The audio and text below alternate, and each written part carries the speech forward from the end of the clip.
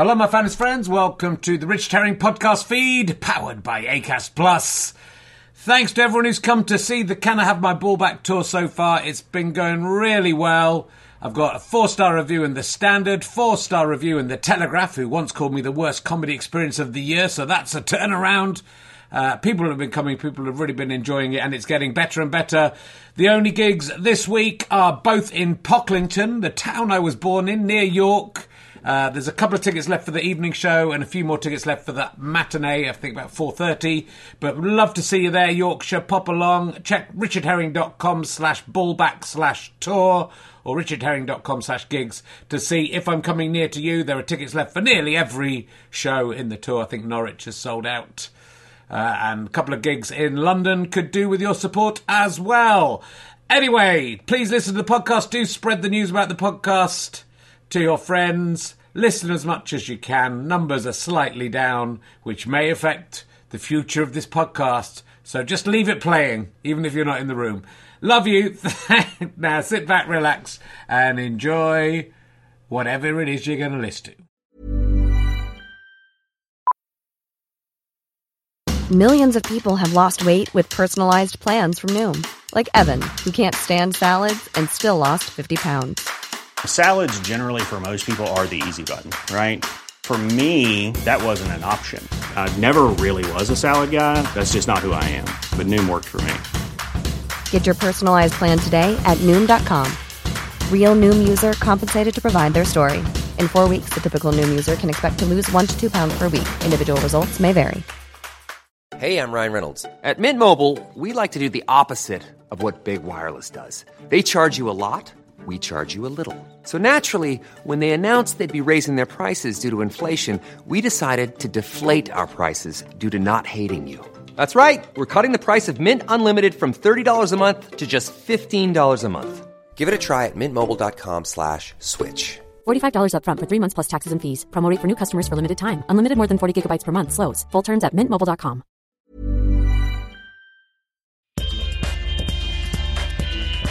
Welcome to another RHLSTP Book Club.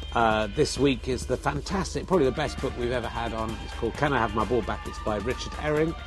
And to interview me about that is the wonderful Adam Buxton.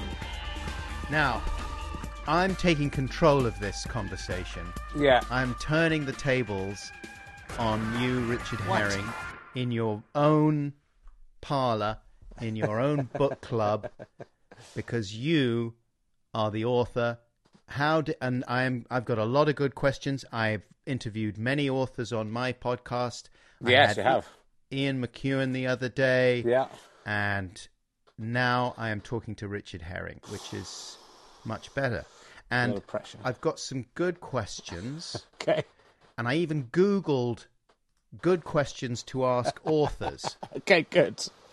Send me the document because I'll need that for when I'm interviewing next week's guest.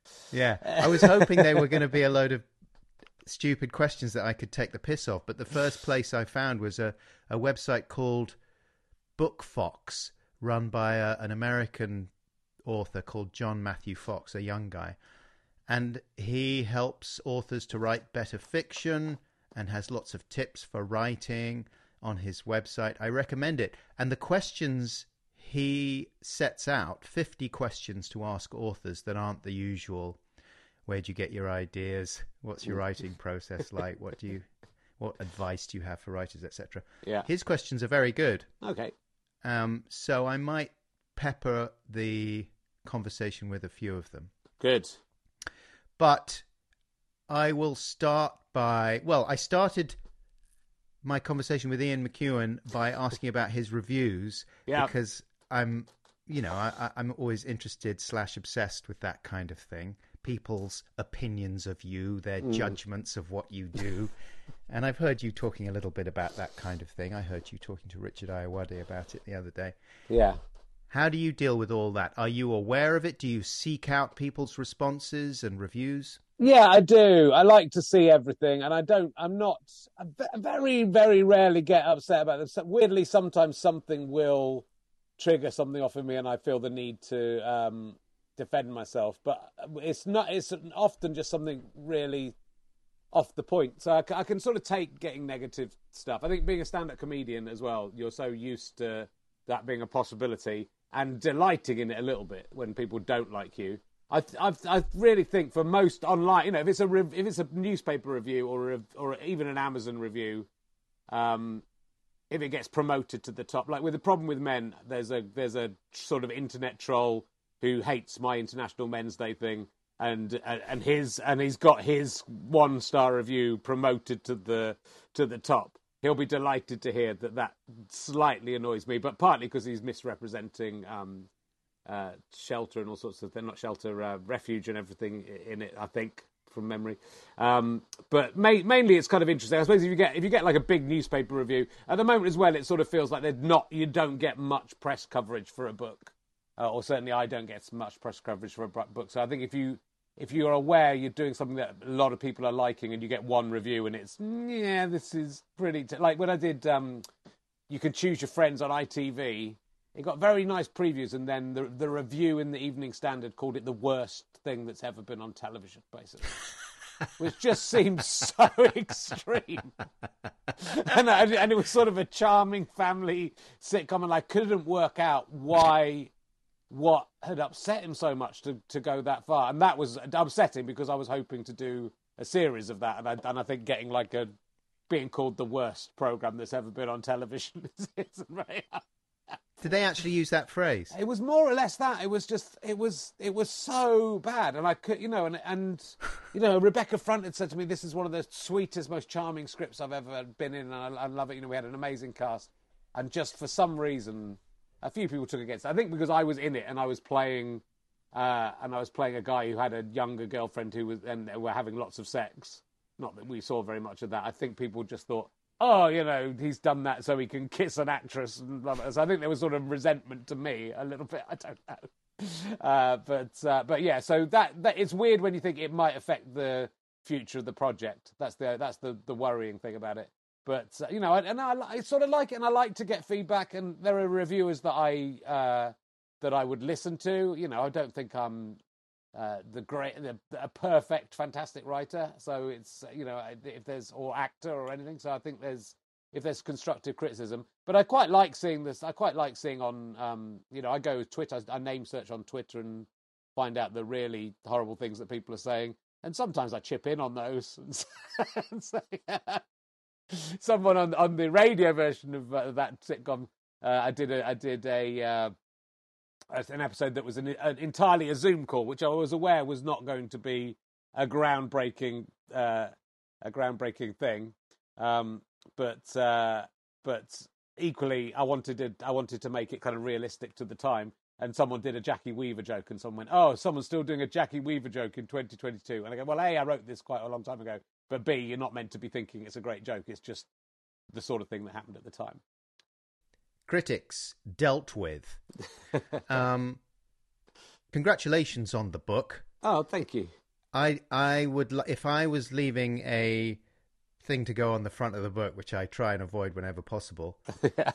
I would use the phrase bollock buster.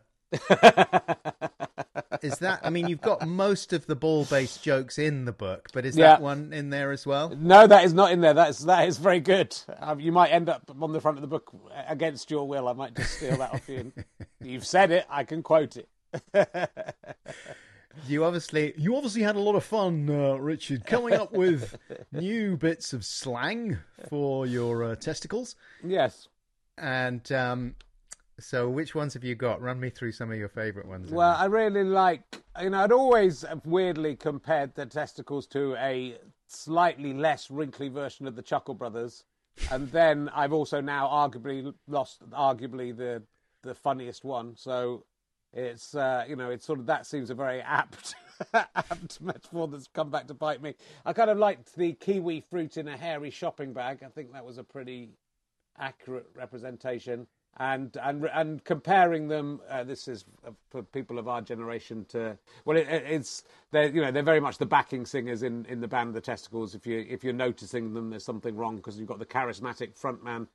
They're very much the two blokes who stood in the back in East 17 doing that with their hands are the Testicles. So I think it's kind of fun to think of I wrote a book called Talking Cock. Obviously, there's lots of 20 years ago. There's lots of things from my career because I have been obsessed a little bit with that area, but also weirdly other things have come in that sort of feel slightly ironic and like fate has directed me towards losing a testicle.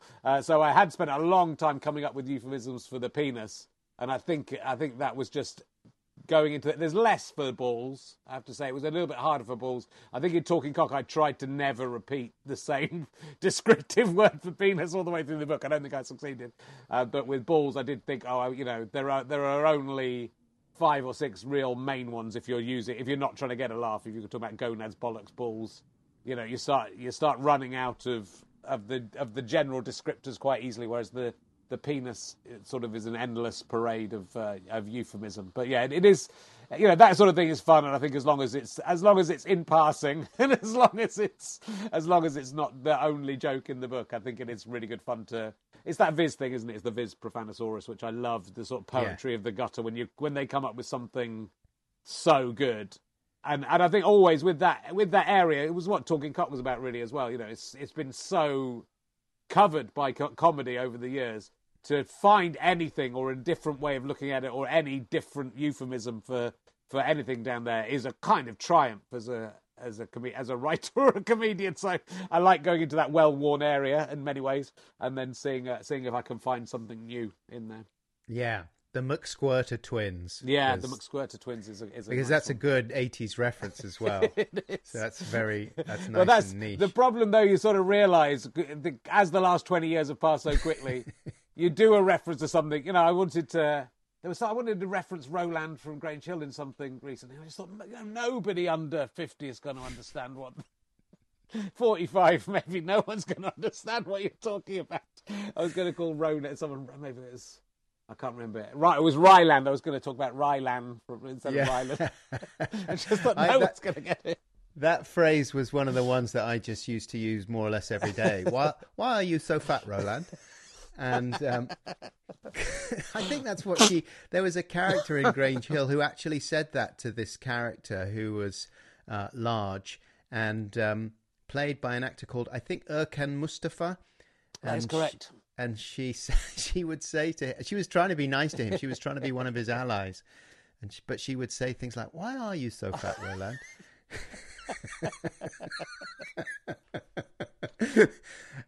So the book is about your brave battle with cancer, and I'm not obviously saying that ironically, but I'm using the prescribed cancer parlance, which I do believe is now gradually being discredited. I hear from more and more people who get cancer that they don't really appreciate having the whole thing characterized as a battle. No, and it isn't a battle, and in fact, if it is a battle, it's one that you're entirely passive in, because it's a battle for the medical professionals who save your life or who sort it out. But really, once you've got, certainly, I don't know the experience of any other cancer, obviously, but with testicular cancer, it's very much I lay back and let someone cut out my testicle and let someone else give me chemotherapy.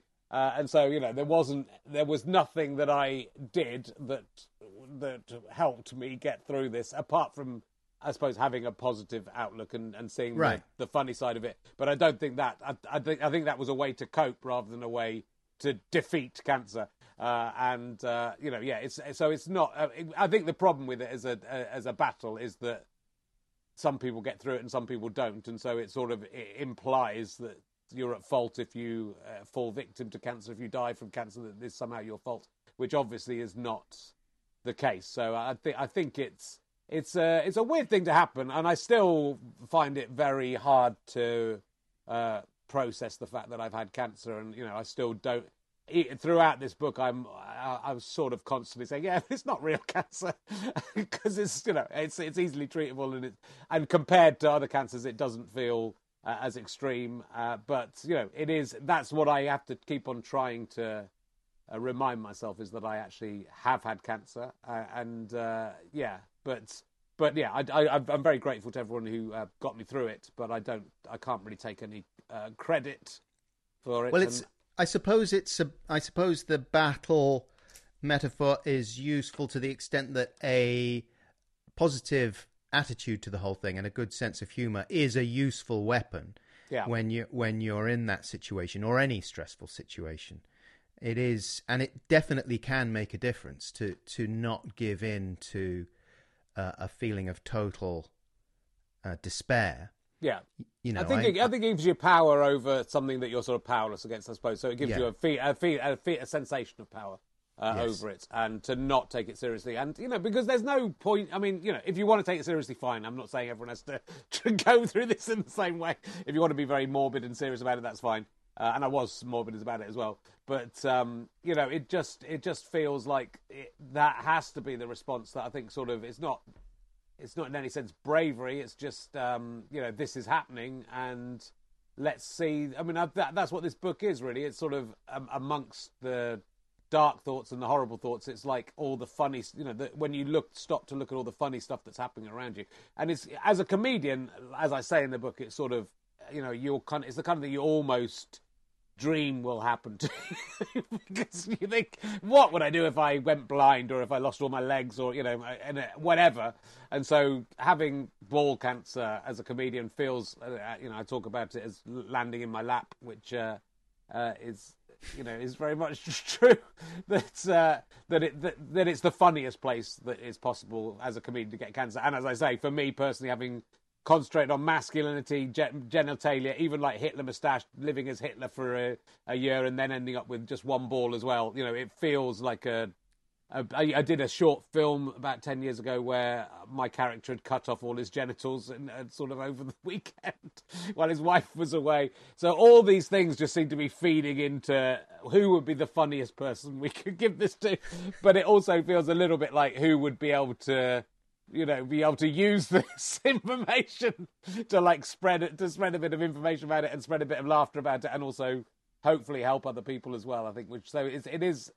I mean, I was very positive about it, and apart from very early on when I was scared, I just thought about leaving my kids behind, which was something we all fear as parents anyway.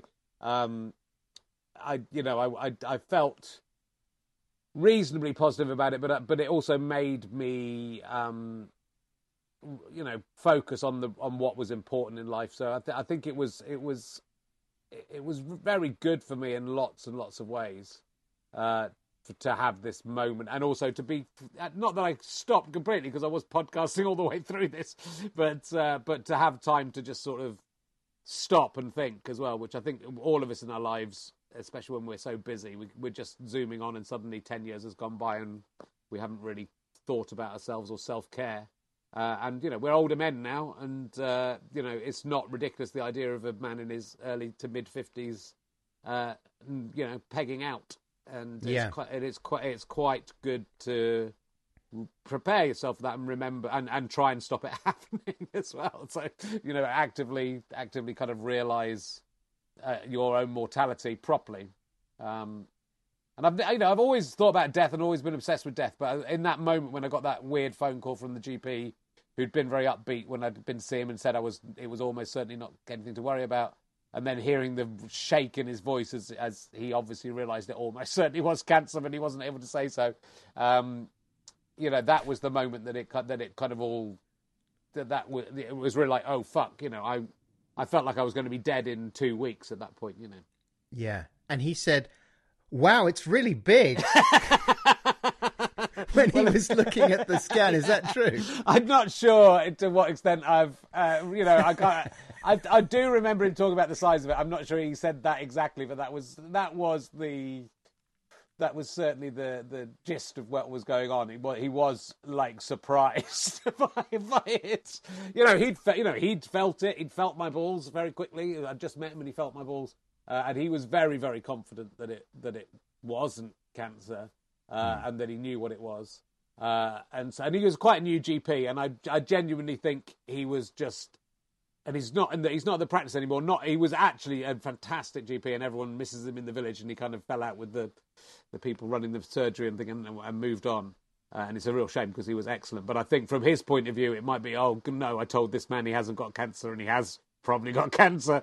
But equally, that would have been an issue if he'd just gone, no, it's not cancer, fuck off, go. And then 2 years later, I've the amazing, the thing about this is if you spot this cancer early enough, then it's so treatable, and it has an incredible survival rate. And I think it's really, some of them are a much more aggressive type of cancer, so it's not entirely true. But it's the people who leave it and think, oh, it's probably nothing, and then it's spread a bit, and then you can get into trouble. So it does kill people, and it does affect people's lives in a bad way. So just the fact that I was, during those COVID times, got into hospital within days, and sort of, and it was a month between going into the GP and having the testicle removed, which is incredibly fast when you think about it, about all the things you have to do, and during a lockdown when there was other things to worry about. So I'm nothing but grateful to that guy, but it was a hairy moment. But I think, but again, I think I'm glad they didn't tell me straight. I'm annoyed they didn't tell me straight away that the survival rates were so good. But also, I think it did those weeks of thinking that that it might be that serious, that it might be, I might have to put my life in order. I think it was good to have that, and it was interesting to think about my relationship with my kids and how they would remember me, and try and create situations where they would remember me that kind of went wrong, like when there was a chapter about me. It's snowing, and me thinking, brilliant, this is perfect. Then my daughter, I remember all the times it snowed. My daughter will definitely remember this. My son might remember this. And we tried to make a snowman, and there was just cat shit all over the garden. So we just made this horrific cat shit cover, and then some dog diarrhea, and it was just this. It was just this awful, which I'm sure my daughter would remember. Then she made her own snowman, which fell apart, and she cried, and it would be an awful memory.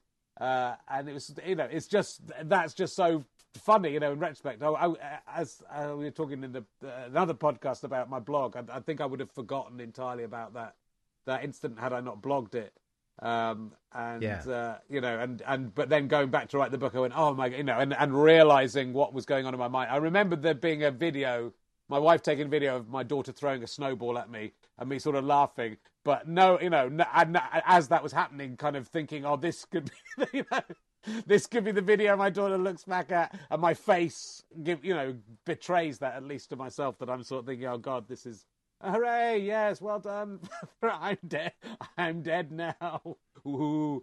So that's the problem with having that comedian's mind, though, is that you're constantly analysing all these moments from all different angles, and they take on so much significance. Were you able to stop yourself Googling the condition before you knew more about it? So that was the weird thing. So I Googled it when it was first happening, and I've really tried to look back through my internet history, which is shrouded with all sorts of terrible things, obviously, to find what I Googled, originally, because I Googled it and came away thinking, it's fine. It's not anything. Right, and they do sort of say it's probably nothing to worry about, but go and see your GP. Everything basically says that. And so I don't know how, I was in denial, or I wasn't, I saw what I wanted to saw, or I somehow came across a page written by a maniac that has now disappeared.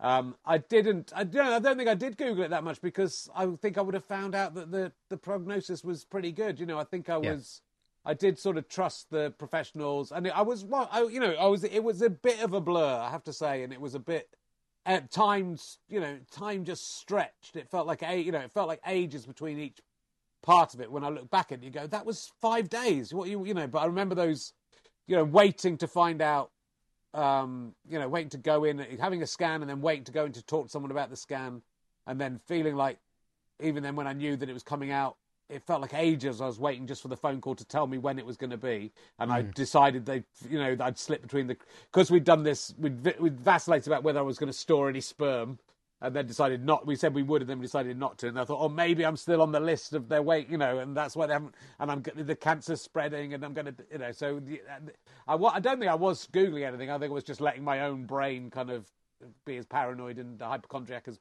as possible. So I don't think I was, because it was only after it was out and they confirmed that it was cancer, which they couldn't do until it was out, that the guy went, yeah, look, there's two types of testicular cancer, the good kind and the very good kind. You've got the very good kind. Yes, there's a 99% survival rate. You go, wait, what? lead with that. Like, come in. That's as you're going in to get them scanned. If this turns out to be testicular cancer, you've got one. It's still one in a, I think it's still like within 5 years, 5% of 95% of people have survived, which is it's not insignificant if 5% of people die from it, but it's or die within 5 years. It's not necessarily of testicular cancer, but. And what was the moment that you knew there was something wrong? I mean, you make the point in the book that you have been proactive and a proponent of more awareness among men of all sorts of things, physical health, mental health, getting your balls checked, checking your balls regularly, and yet it wasn't something that you yourself necessarily always did. No, and I don't think I did, So I was aware of it. I gradually became aware that there was something that didn't feel right, but I can't say that I was going every month and assessing, and so part of the problem was it felt a bit weird, but I wasn't sure whether that was how it always felt. Yeah, because I wasn't, and also that thing of that I did jokes about that. Lots of comedians joke about as you get older, your balls start to gravity starts to take its effect on your balls, and they start to get lower, and so. But I think like a bit of me was thinking, that's all that's happening here. When I sat on one of my balls, which I'd never done. I'd done a joke about doing, but it never happened. And I thought, that's that happening then. So yeah, it was. It's and even now, I find it hard, but it's hard in a different way now because you're sort of so scared of finding something that it can be difficult to look at stuff. And I think that's why I think a lot of men would rather not know, which is obviously insane.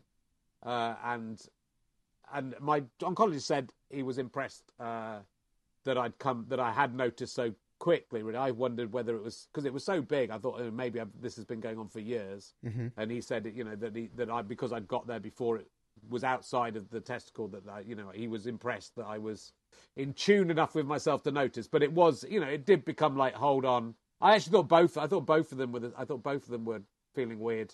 And what was it? Was it a swelling or a hardness, or what are you looking for there? It got. I mean, so there's different things, and so mostly I think guys would be looking for a lump or something, that's what I would think. And so and there wasn't a lump.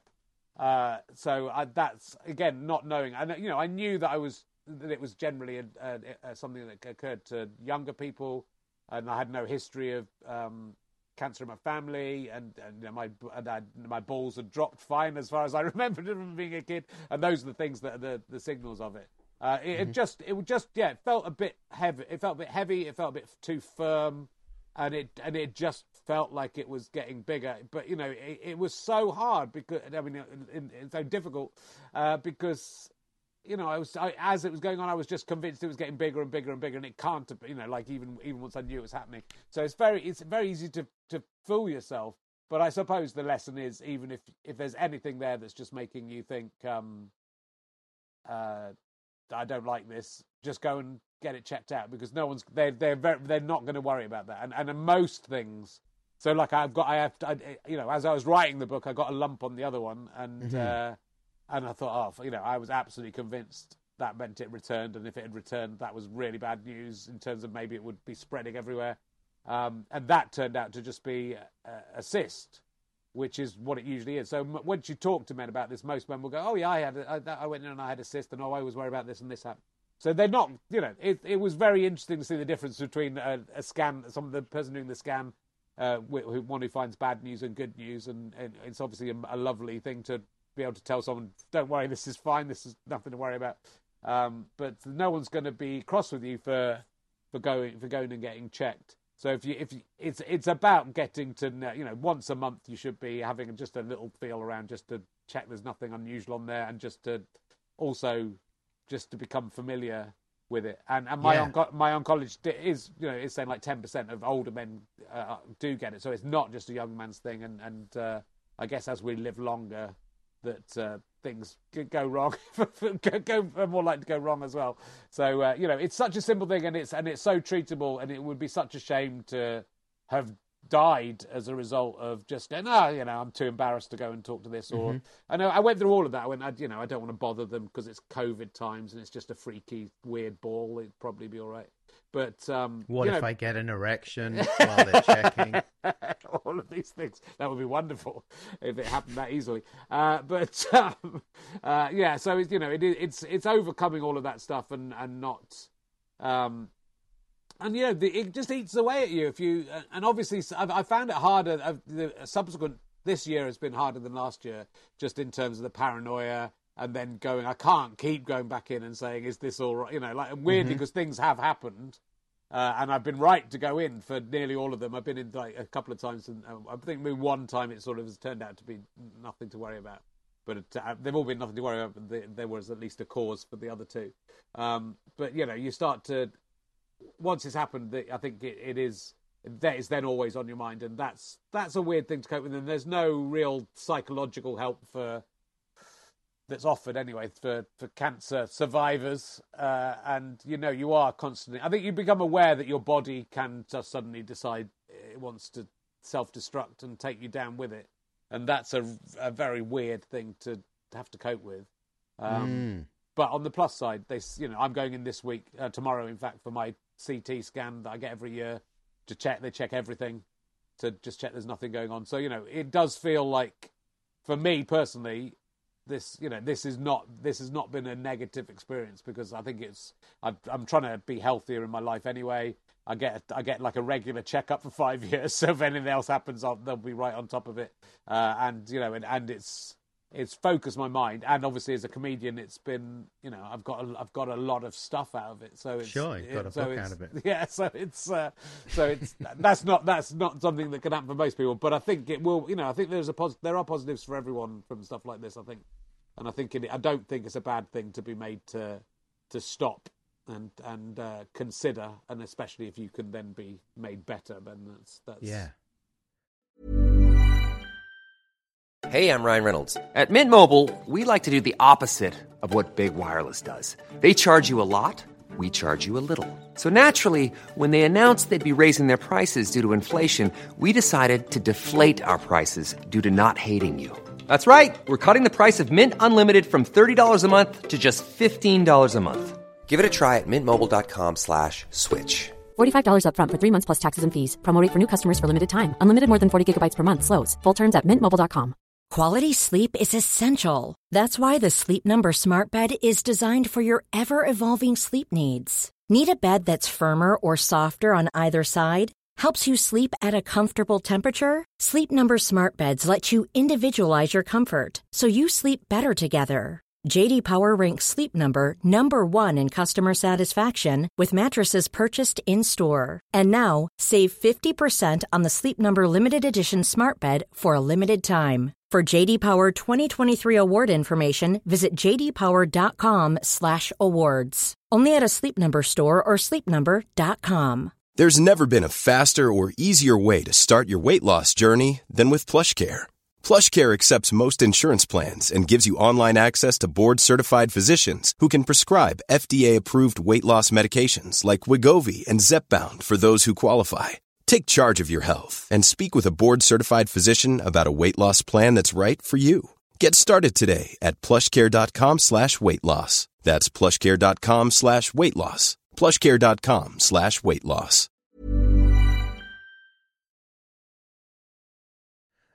The other aspect of the book is that you weave in interesting cultural ball history and also a lot of information, general information about how balls work and what they do.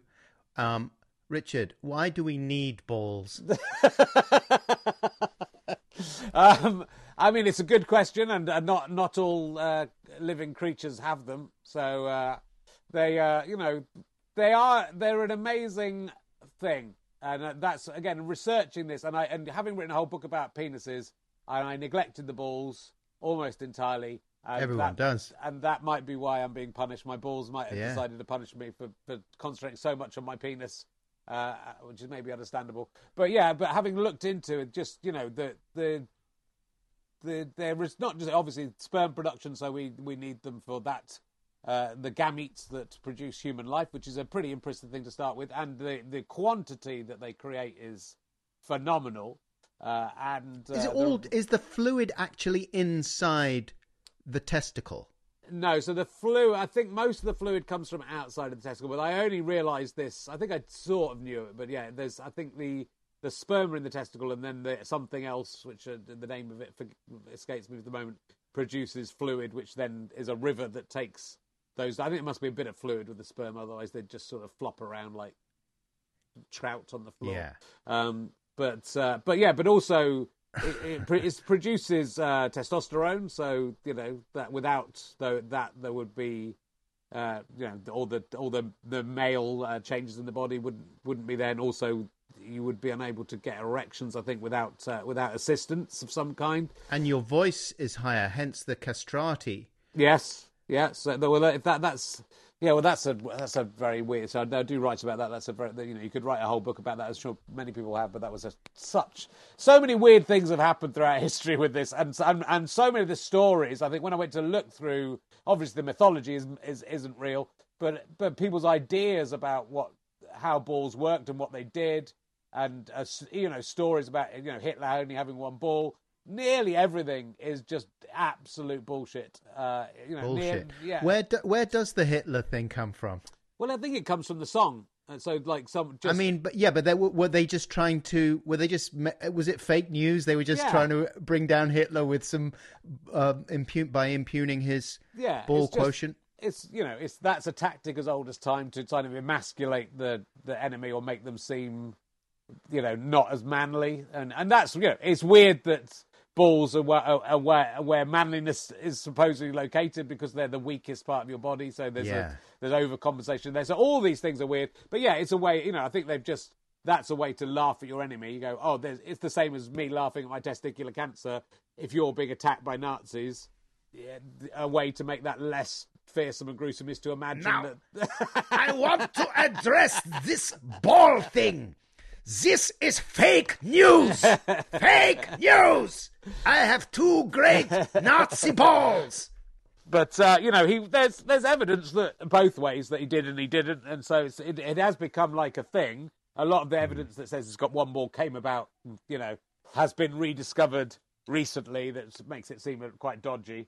And I think it's very unlikely that he only had one ball. I mean, he had a lot of problems, not least being a Nazi.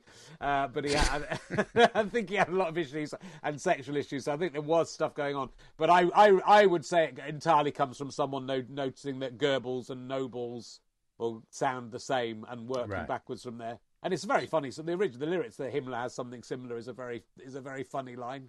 So There's just so much misinformation, and the thing about, for centuries people believed that one was the boy testicle and one was the girl testicle, and you would just think that would have been so nonsensical and so easily disputable that so that one ball is responsible for producing the sperm which will lead to a girl being produced. Yeah, so a female and male. Yeah, and so they used to tie up one testicle so they would produce. And you would think just doing that for a year or two, go, hold on, this isn't really what it seems to be that it's still fairly random. Yeah. So but I think that went right. It was a Greek thing, but it went right through to the 18th or 19th century. People were still claiming that. So and I found that with the Cockbook as well. It was just astonishing. With people didn't realise that. I mean, they got to the stage where they believed women were just the soil in which the homunculus that was in the sperm was planted, and that the women were basically a grow bag, and men put the seed in, and women had nothing to do with the baby. And that was right up to the 1900s. Wait, that's not true. There's your testicles are full of tiny Adam Buxtons, all waiting to... So it was really interesting looking at that. And I wanted with this book, it wasn't just I didn't want to just write about my experience. I wanted to invest. Having written this, having written a few books about masculinity, having written this book, The Problem with Men, which was about the International Men's Day, but why men are so insecure about this and how we actually can move forward and create an equal world, and stop being such dicks.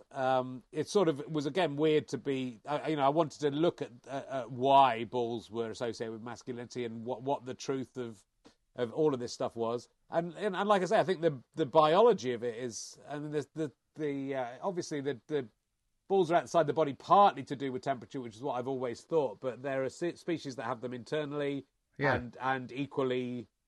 It's not just that. So they're one's lower than the other. I think I think the temperature might be, and they're not quite sure that if it's outside, the sperm will, when it's in the vaginal tract, when it's in the birth canal, or whatever. Terrible. I don't know about female biology. When it's going up to its goal, wherever that is, into the grow bag. I think it's called the goal. Yeah, it will notice it'll notice the temperature change, and so speed up because it realizes its mission's about to be accomplished, like a heat-seeking missile. So there's loads of interesting thing in that, and the retraction. They will slightly retract into the body, but you would think that they'd be better protected, right? It seems to make no sense as to, and given they don't even have to be outside the body, why would they be outside the body? And if they are outside the body, why wouldn't they have a nice little bone cocoon? Cooling little, filled with little holes that would keep the air coming in. You'd just think they would be better protected. So there's an argument that it's like the peacock's feathers, that it's a display to potential mates that here I am, I'm so tough and so amazing that my balls are here on display in the. And look at this great wrinkly thing I've got, because there's no real equivalent for a woman, I don't think. No. It's tempting to think of the breasts as being something similar, but they're not at all, because they're aesthetically beautiful. I suppose you could argue that we consider them aesthetically beautiful because of various quirks of culture and the patriarchy, or whatever you want to call it, but I mean, they really look better than balls, even if balls, I don't think many people would say balls are aesthetically beautiful, even if they quite liked them. I think you would say, I like what they do, I like what they produce. Yeah. I don't mind licking them, but they're hairy and they're wrinkly. I mean, so are you and me. So it's a real mystery. I don't think that is true, that they're there as a display, because I think if anything, no, they look like a mistake. They potentially laugh at them. All right, I'm going to ask you a literary question now. Good. This from the BookFox website, from John Matthew Fox, Advice for Writers, and okay. I mean, these are sort of good, serious writer questions. Good. Do you think someone could be a writer if they don't feel emotions strongly? Yes, I think anyone can be a writer. So I think understanding what it is to be human, which, even in negative emotions, that doesn't necessarily mean love. It can be.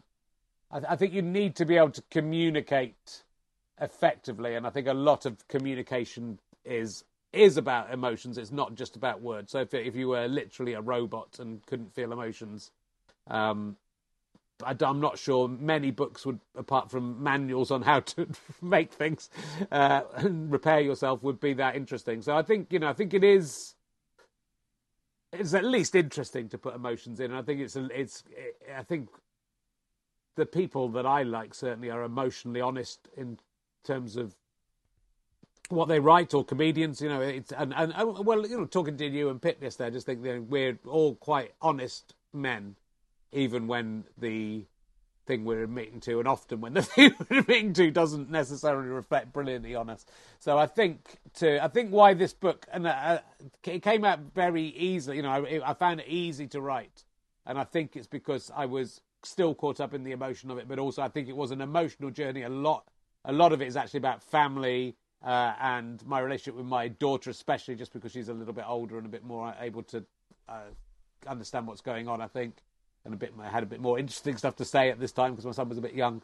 So I think the emotion in this book is a very important part of it, because it is that trying to get across the feeling, that what I felt when I got that phone call, because it was extraordinary what happened to me, and I don't think I've captured it entirely, but you had a sort of visceral crying response. Yeah, but I was just overwhelmed. I was overwhelmed, but not, it quickly turned into this sort of self-pitying thing.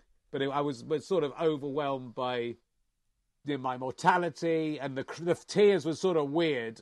I have experienced it but I've experienced when I've been depressed, and I've talked about this a bit, but I was once at home on my own watching Love Actually, and I started crying, and thought I was never going to be able to stop crying, and it wasn't because of the film.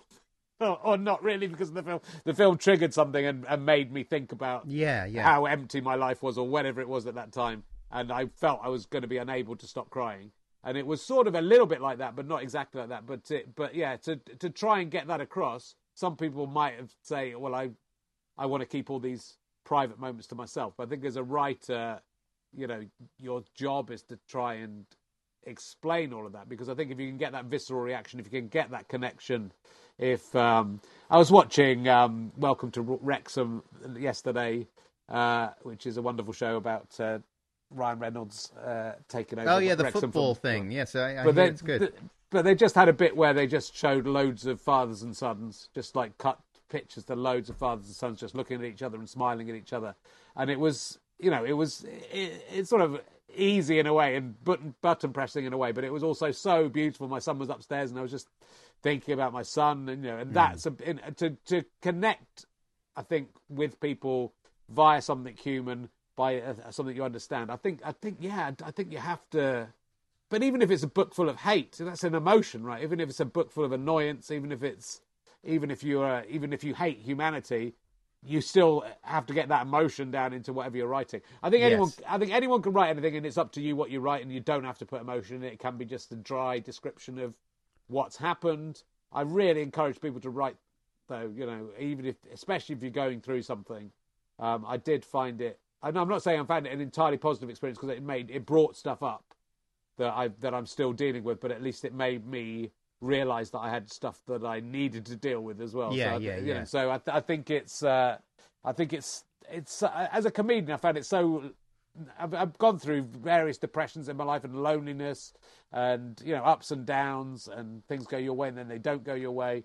And I've always found that being able to express any of it is massively helpful.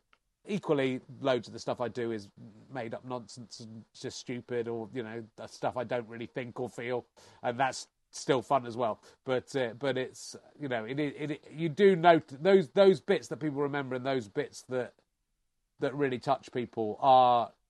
It's often it's the emotion underneath it, and sometimes it's almost not written, and sometimes it's you feel it coming off the page, don't you? And it's very... Yeah, that's the thing. I think some people... I'm always referring to David Sedaris because I find him so funny, and yet his attitude to the world, and certainly to the way he writes, is very different from mine. And he's much more restrained when it comes to writing about feelings. In fact, he doesn't directly do it very much at all. Right. It's all sort of implied. And in fact, he's superficially very harsh when he writes about upsetting things, and a lot of people are kind of recoil, I think, from his books because they find him so cold. But actually, for me, when I read like the stuff that he writes about with his dad, for example, who he had a fractious relationship with, and then his dad died recently, and he just maintains that he always thought his dad was an arsehole. But to me, it's clear that there's so much more to it than that, obviously. Yeah. And there's a real well of powerful emotion in there between the lines. But he never refers to it directly. Yeah. But, it's very hard to distinguish the human experience from any feeling. So, I think writing has to have emotion in it. Okay, here's another question from the BookFox website.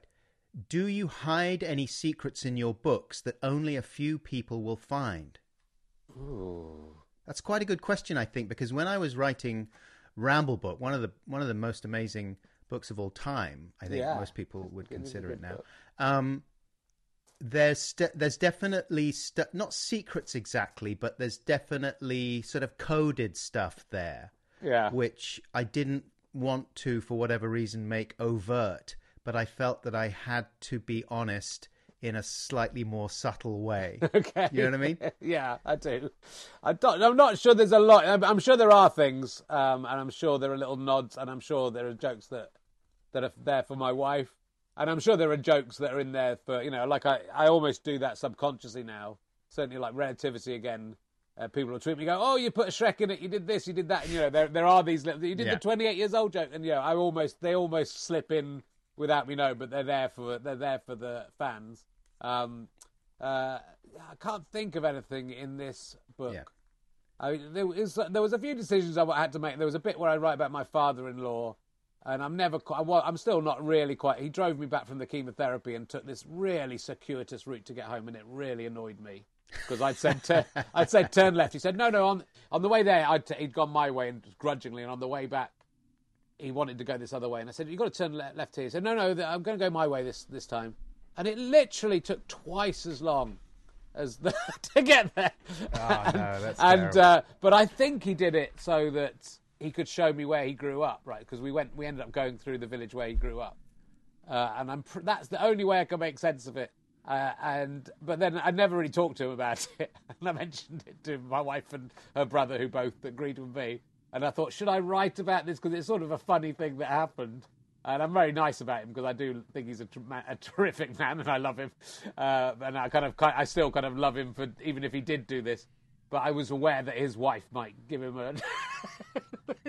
She doesn't know about it. So my mother-in-law might give him a hard time for driving me for... I was desperate for the toilet because after chemotherapy, I'd done the biggest wee you've ever seen in your life immediately afterwards. And then immediately the bladder was completely full again. So I had to kind of have this hour-and-a-half journey home where I was desperate for the wee and I'm worried about getting my drugs in the fridge and all this stuff.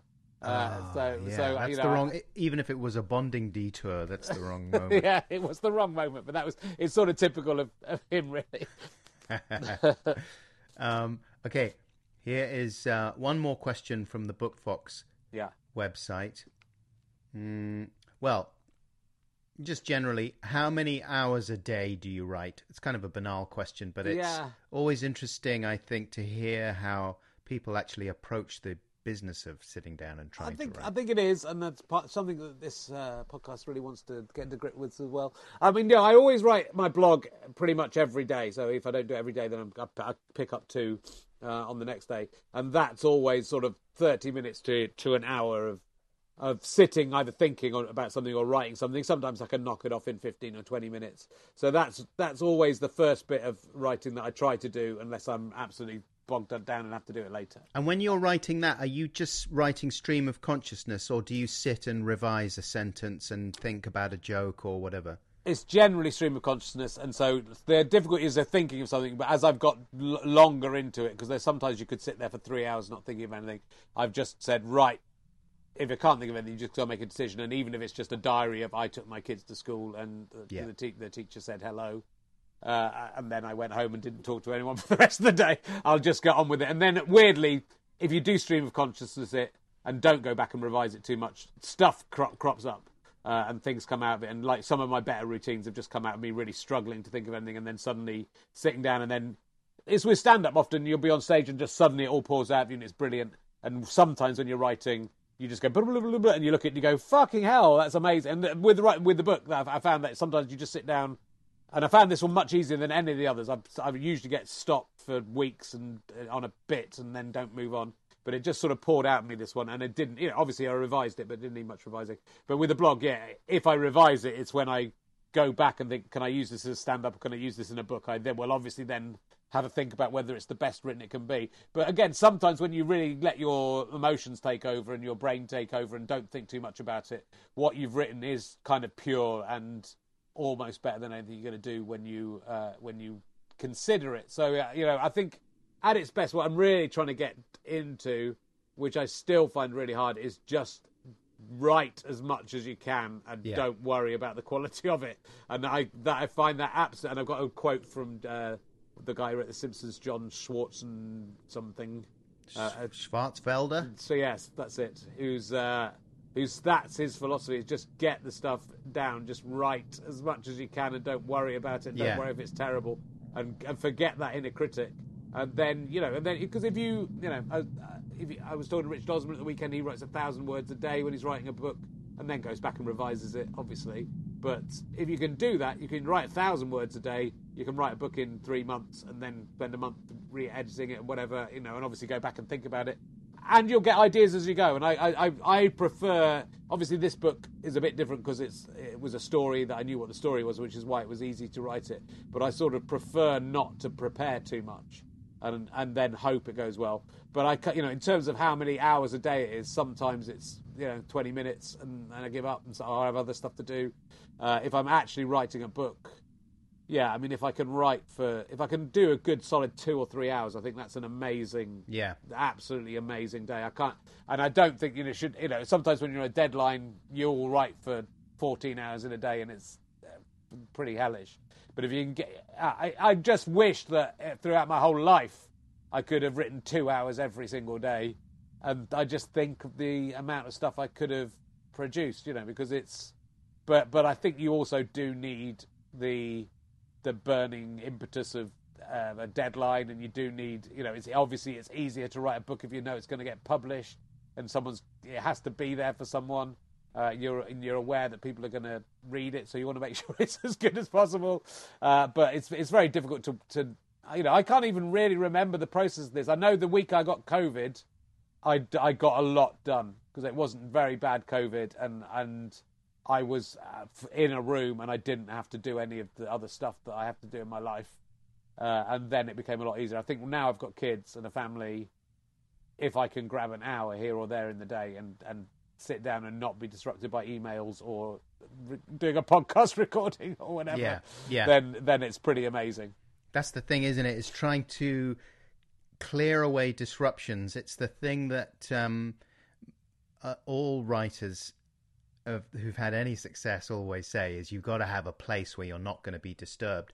I mean, I think that it's true that you don't have to write any specific length of time. If you just write something for 10 minutes, then that's better than not writing anything at all. I know people who give up writing journals or diaries because they think they have to write loads. Yeah. And they miss a day and then they can't catch up because they think, oh, I've got to write loads and I haven't got time. But that's wrong. You can just put down bullet points or just one sentence, or it doesn't matter really. And if you've got more to say, then great. And it's so, I so regret that I kept diaries on and off, and I so regret the time I didn't do it, because the stuff that's there, even if, even in the teenage ones, there's days that are awful or boring, but it's so great to have it. As you get older, you just forget everything. Like I look back at a blog from a year ago and can't remember the thing happening. Seriously, I know I have no memory of it. And then the blog might make me go, oh yeah, that happened. And I watch TV shows and completely forget them and can watch them again 2 years later easily and not know what's going to happen. So it's so good to have it. And even if it is a line going, this is the day I did this, that's enough to go, oh God, yeah. And, as I say, if you're writing autobiography, but even if you're not, for both this and How Not to Grow Up, the blog was just, for How Not to Grow Up, I only got through it because I was able to copy and paste, a whole load of blog entries and then craft that into the central part of the book.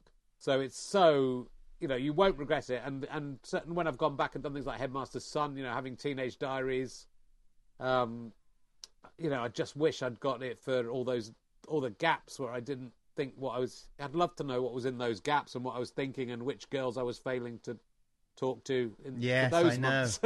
You said it sometimes. I think, like, if you haven't got an account of what you're doing with your days, then it's almost as if you didn't live those days. You know what I mean? That isn't true, and I don't really believe that. I think, a lot of life takes place in the moment and it has value. Otherwise, you'd be totally desperate on your deathbed. But if someone told you that there was a pill that you could take that really focused your mind and put it in the best condition to write, would you start taking that pill? I think that's sometimes because I definitely have days when my brain is foggier than others, and sometimes I feel quite clear-headed and can express myself well.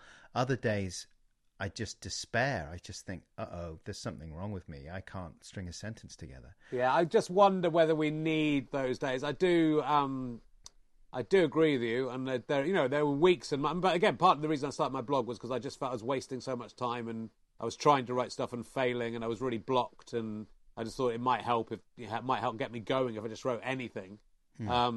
But I just and I think like if it's going on for a long period of time as a writer, you'd probably need to do something about it, and a pill would be very useful. Obviously, I've kind of used caffeine, and I used to use chocolate as a way of kind of just filling my brain with stimulation in the hope that would work. But I do think there's a lot to be said for the downtime and the thinking time.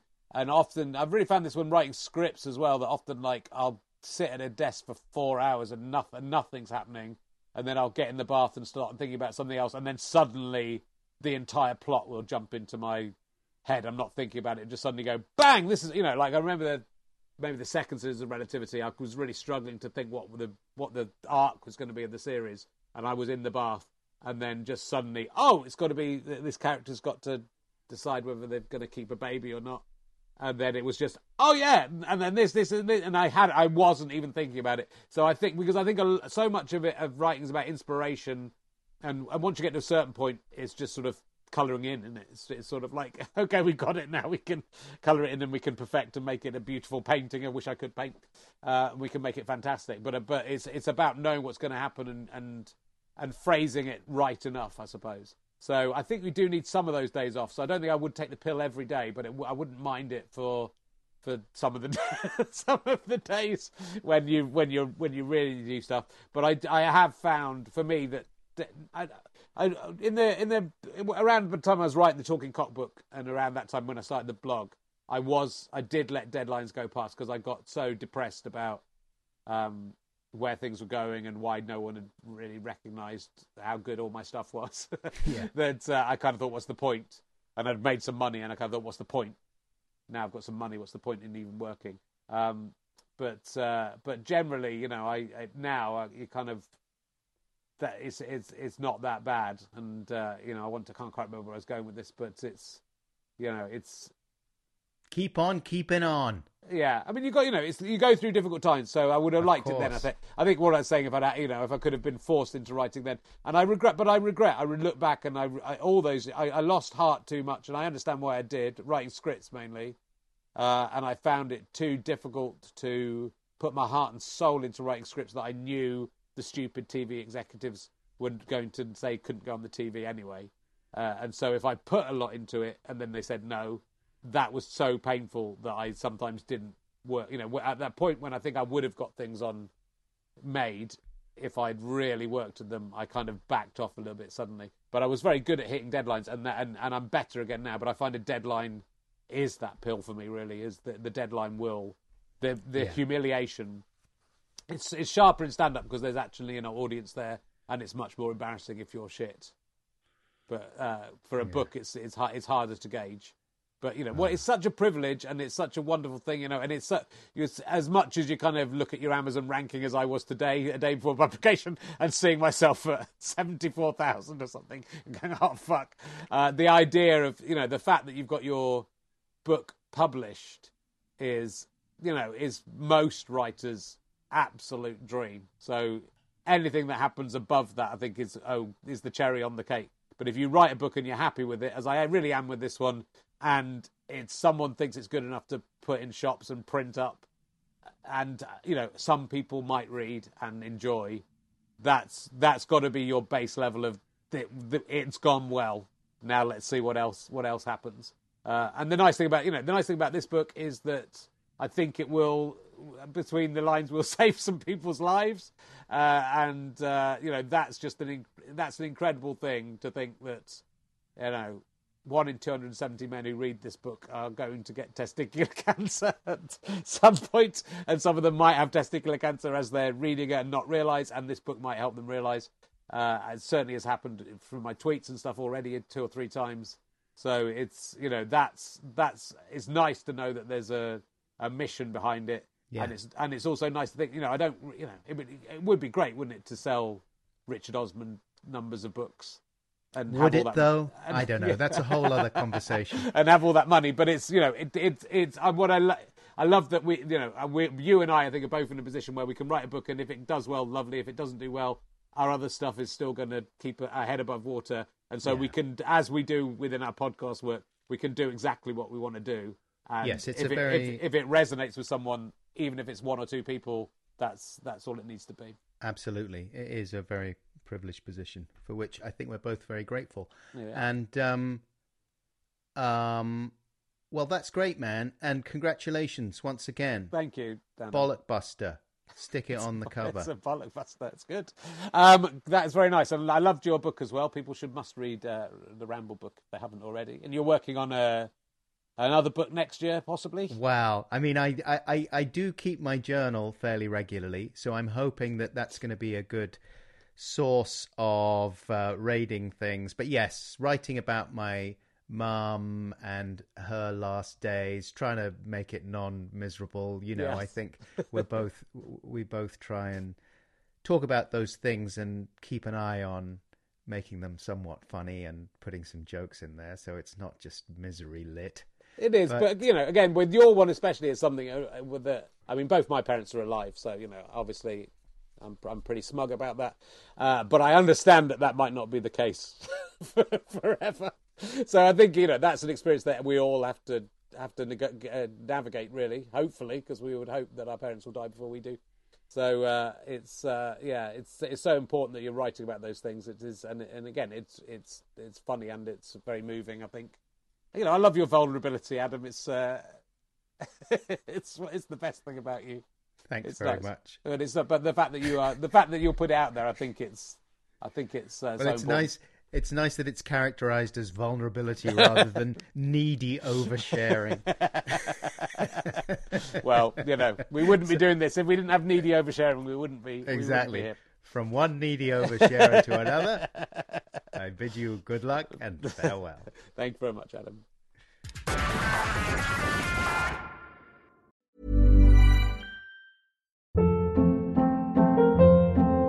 Hold up. What was that? Boring. No flavor. That was as bad as those leftovers you ate all week. Keke Palmer here, and it's time to say hello to something fresh and guilt-free. Hello Fresh. Jazz up dinner with pecan-crusted chicken or garlic butter shrimp scampi. Now that's music to my mouth. Hello Fresh. Let's get this dinner party started. Discover all the delicious possibilities at HelloFresh.com.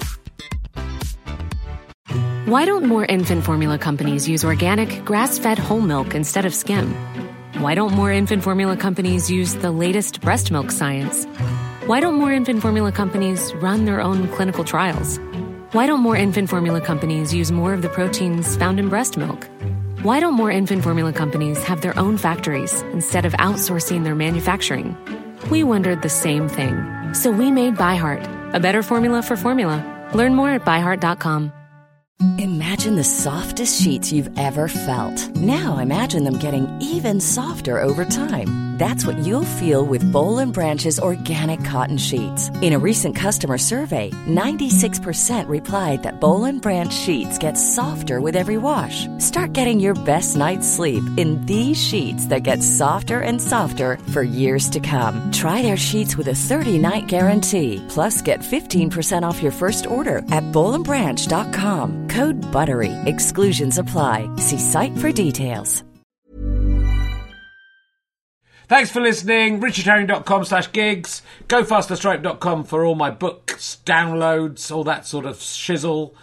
Oh yeah, I know all the cool words. And would love to see you on the Can I Have My Ball Back tour if you can make it. Bye.